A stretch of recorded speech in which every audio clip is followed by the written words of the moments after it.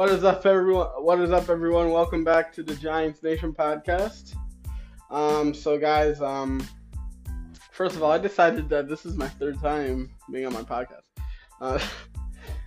But guys, anyways, I decided to come back on here just because a lot of you guys were asking me some really interesting questions. And that's why I'm on here. You know, you guys know whenever you guys ask me questions, I'm always going to answer them. You know, so yeah. But it looks like a lot of you guys are asking me, Justin, what can the Giants preseason opener tell us about camp position battles? Well, here's what I can say. I mean, I got a simple and easy answer. What it tells us is that this is what fans want. This is how teams get better. You know, this is how teams get better. You know, you challenge players that you draft and bring in from free agency, and you test them all, and you try to get the best out. You try to get the best out of them. Just like how you try to make the best smoothie. You know, you're gonna wonder which is the best ingredient that I can put on here, so I can make the smoothie taste so good. You know, that's what it's like. That's what it's like for preseason. You know, you always want to test. You want to test your best players out, and you want to see what you can get out of them. That's what preseason's all about. You know, I think that's a pretty good answer for that question. But I mean, there's a lot of other things when it comes to preseason. You know, the intensity. You know, these are players' jobs. You know, players are they're going into camp every day.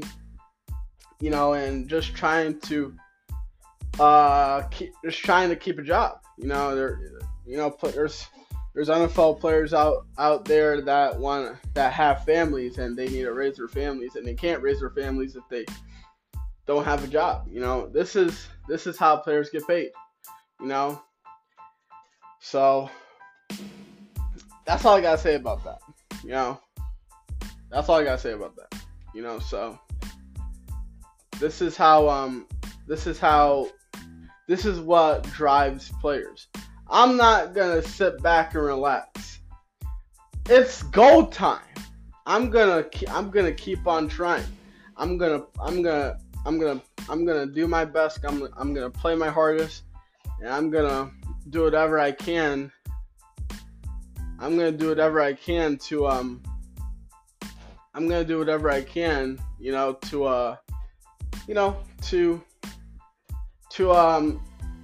to keep my life in check, you know. So that's all I gotta say about that.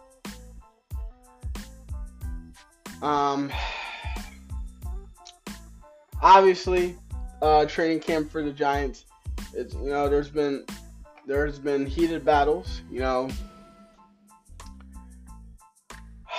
But look, here's what I would say. While the loss itself is frustrating, I feel like we shouldn't concentrate too much on the final score. You know, we shouldn't focus on the score. Both teams were focused more on working on specific aspects of their offense and defense as opposed to actively trying to win a regular season game. Instead, we should look at the events of the game as a window in the state of the team in the middle of August. The Giants are working on building their offense and defense, as well as trying to figure out how their 90-man roster will come together as a 53-man roster. You know, like, I really don't know what the coaching staff's vision for for the Giants is in 2023, but I do know that camp has had several heated roster battles. And I feel like we should be asking ourselves, what can the developments in the first preseason game? And obviously, that's what the question is. That's how we got here. I think the first thing we should mention is the offensive line. Look, the offensive line is going to be fluid, because when you talk about development, when you talk about basically development, you're developing your team to get better. That's the main job of a head coach, to make players better. And I feel like that's what Brian Daboll has done. It's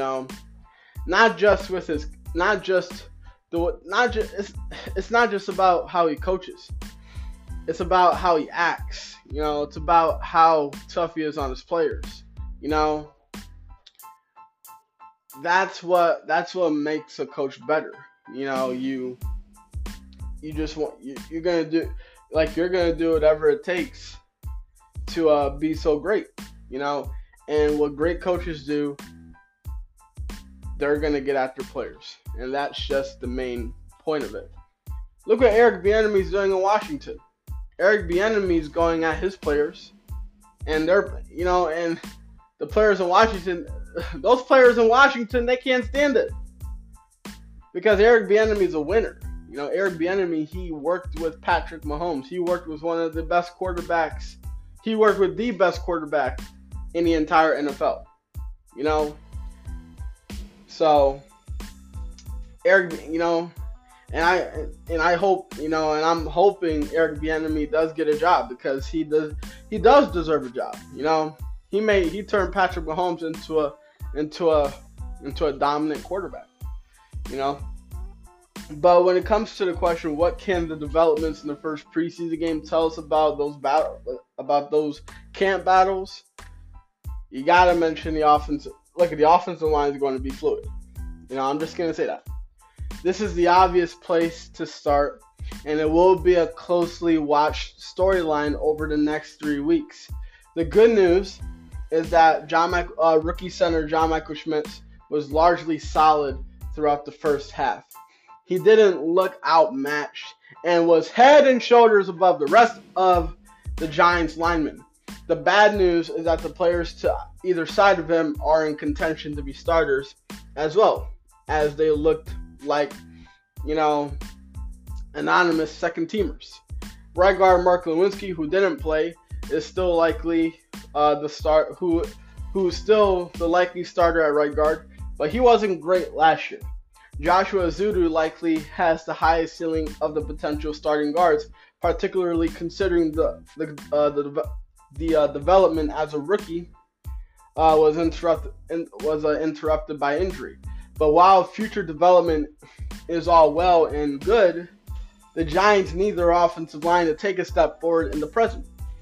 Granted, we didn't get a look at Tyree Phillips or Davey Hamilton due to injury. Either could be an option as the left or right guards, or for swing tackle. Speaking of swing tackle, Matt Peart played to expectations after the first 3 years of his career. He appeared steady to start the game and was fine, right up until he wasn't. Few if any teams have really reliable depth along their offensive line. And that's just the God honest truth. And injuries to starters usually cause heartburn. The potentially good news is that Tyree Phillips is Tyree Phillips and Davey Hamilton did see reps during the regular season last year and played about as well as could be expected for backups. I fully expect the Giants coaches to continue to mix and match to try and find their best 5, 6, and 7 linemen. let's talk about the wide receiver depth chart. I'm gonna say this right now, and I feel like every Giants fan should know this as well. The wide receiver depth chart will be interesting to watch. The Giants rested their entrenched starters against the Lions, but it's interesting that they had several likely starters on the field for the start of the game. Look, it isn't terribly surprising that Jalen Hyatt was on the field for the first preseason game. The rookie, obviously Jalen Hyatt, he needs as many snaps as he can get to, acclimate to the NFL. But it is surprising that Isaiah Hodgins started the game, considering he seems to be in line for a starting job in 2023. Darius Slayton had the night off, as did Paris Campbell and Sterling Shepard. Paris Campbell and Sterling Shepard did not. Paris Campbell and Sterling Shepard not playing wasn't surprising. Sterling Shepard has dealt with significant injuries over the last 2 years, and Paris Campbell is reportedly managing new tendinitis. Hopefully I said it right. Something in his knee. I don't know how to pronounce it. But Isaiah Hodgins getting work while most of the rest of the non-rookie starters sat. It's a bit noteworthy. Not that I think Hodgins' starting job is in jeopardy, but rather the Giants just don't have that many natural outside receivers. Sterling Shepard has done it, and Jalen Hyatt can do it as well. But most of the receivers on the Giants, outside of Isaiah Hodgins and Darius Slayton, are natural slot receivers. Brian Daboll said he thought the work would be good for Isaiah Hodgins because he was only with the Giants for part of last season. Obviously the injury to Colin Johnson makes the dynamics even more interesting and could bode well for Davis Mills depending on its severity. Brian Daboll said yesterday that Colin Johnson and other injured players were still undergoing testing and their status was up in the air. That isn't ideal. As we've seen Davis Mills have impressive camps against reserve players, only to wilt against starting competition. Cole Beasley and Jamison Crowder were definitely the most impressive receivers for the Giants. Cole Beasley had the most receiving yards for the Giants. Yeah, 33. Yeah, 2-3 receptions for 33 yards. And the veteran receiver, both receivers easily cooked the Giants' second and third string defensive backs.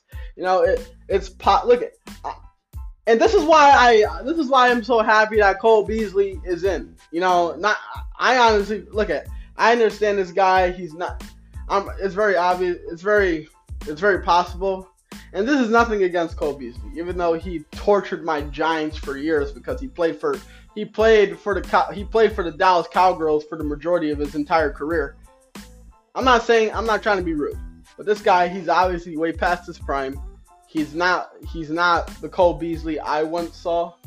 But if we somehow get the prime time Cole Beasley, that would be amazing.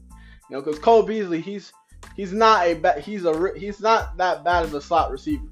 He can run routes. He's very fast. He can take hits. Oh, I remember the hit he took in the playoffs against the Green Bay Packers. It was nasty. So Cole Beasley, I'm just happy that he's with the Giants. I never really, there are rumors saying that he was going to go to the Giants. Obviously Brian Daboll and Joe Shane know him from their days in Buffalo. I never really thought he was going to go to the Giants, but hey, the Giants picked him up.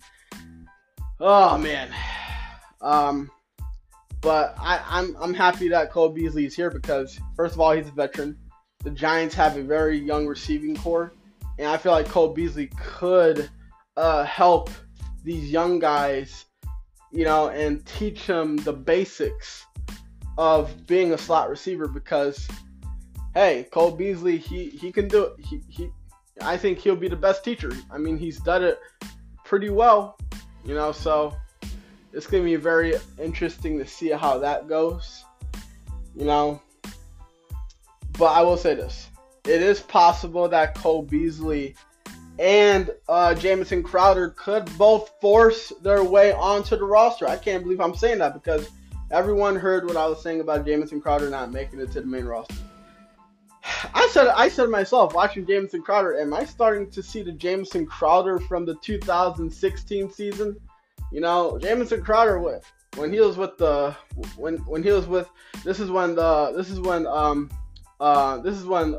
Washington Commanders were the Washington Redskins.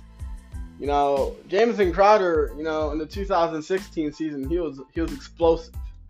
You know, even though he doesn't have the elusiveness that he once had, he started to show it. You know, but here's what I'm gonna say. Here's what I'm gonna say.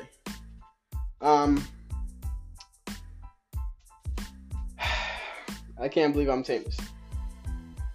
It's possible that Cole Beasley and Jamison Crowder could force their way onto the roster and Sterling Shepard off.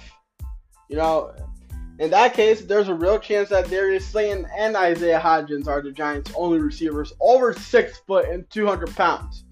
Now obviously, how the Giants construct their receiving corps will be absolutely fascinating to follow over the remainder of August and into September.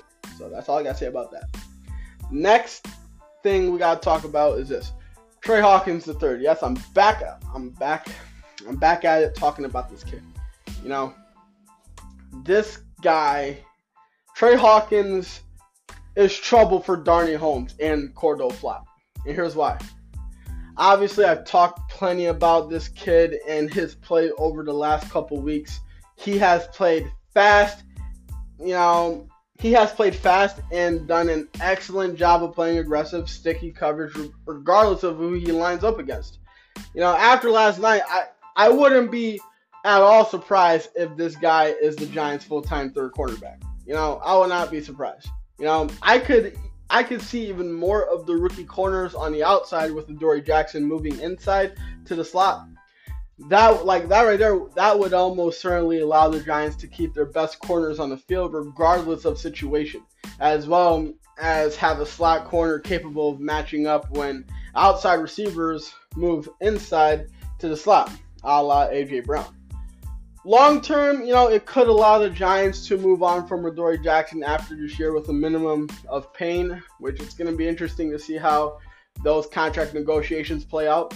But the Giants' depth at the slot cornerback position can't be viewing the development of Trey Hawkins with much enthusiasm beyond cheering on a teammate. You know, look at Darnay Holmes. Obviously, this guy desperately needs to prove that he's more valuable than his potential cap savings. Getting pushed down the roster by a rookie isn't great. You know, it's not great. It's not great news for Darnay Holmes in that regard, particularly in light of how frequently he was penalized a year ago. You know, Cordell Flott is likely safe for now. The Giants liked him enough to spend a third-round pick on him a year ago. However, if Cordell Flott can't push a rookie 6-rounder and winds up having to fight his way back up the depth chart, that right there is that's going into his third year. That might not bode well for his long-term future. Likewise, Aaron Robinson could come off the PUP list only to be the number 5 or number 6 quarterback.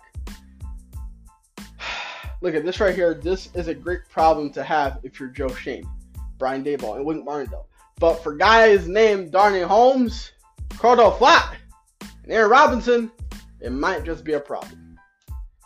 Another thing I want to talk about, let's talk about the number. I want to talk about the numbers game at tight end and running back.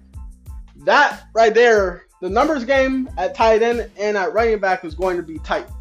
And the reason why I say that is because, look, it's worth noting, and I haven't seen many highlights, this fact that the Giants started the game in 12 personnel. I was hearing reports that the Giants made heavy use of 2 tight end sets throughout camp, and that makes sense given their acquisition of Darren Waller.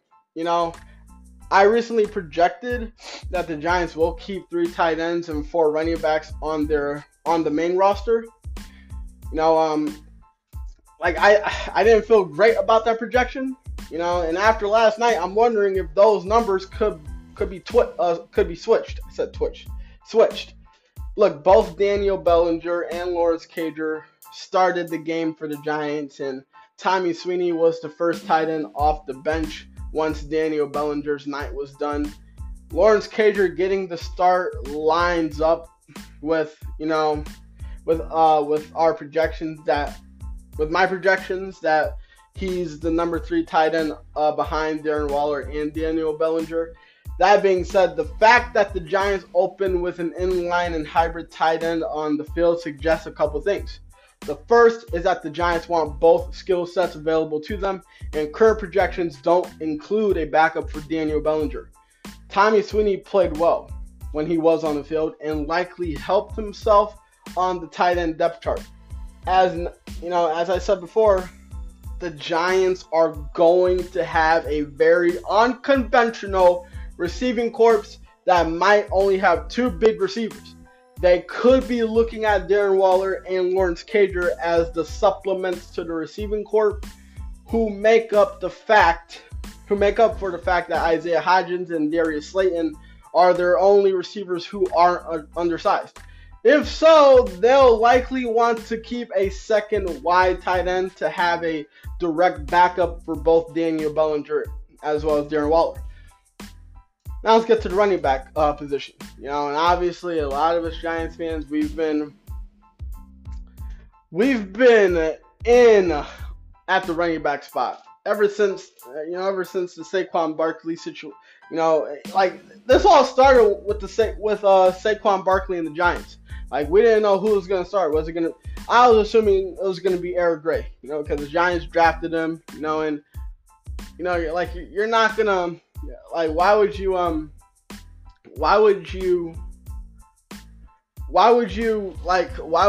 start a running back why would you not start the running back that you drafted? But look at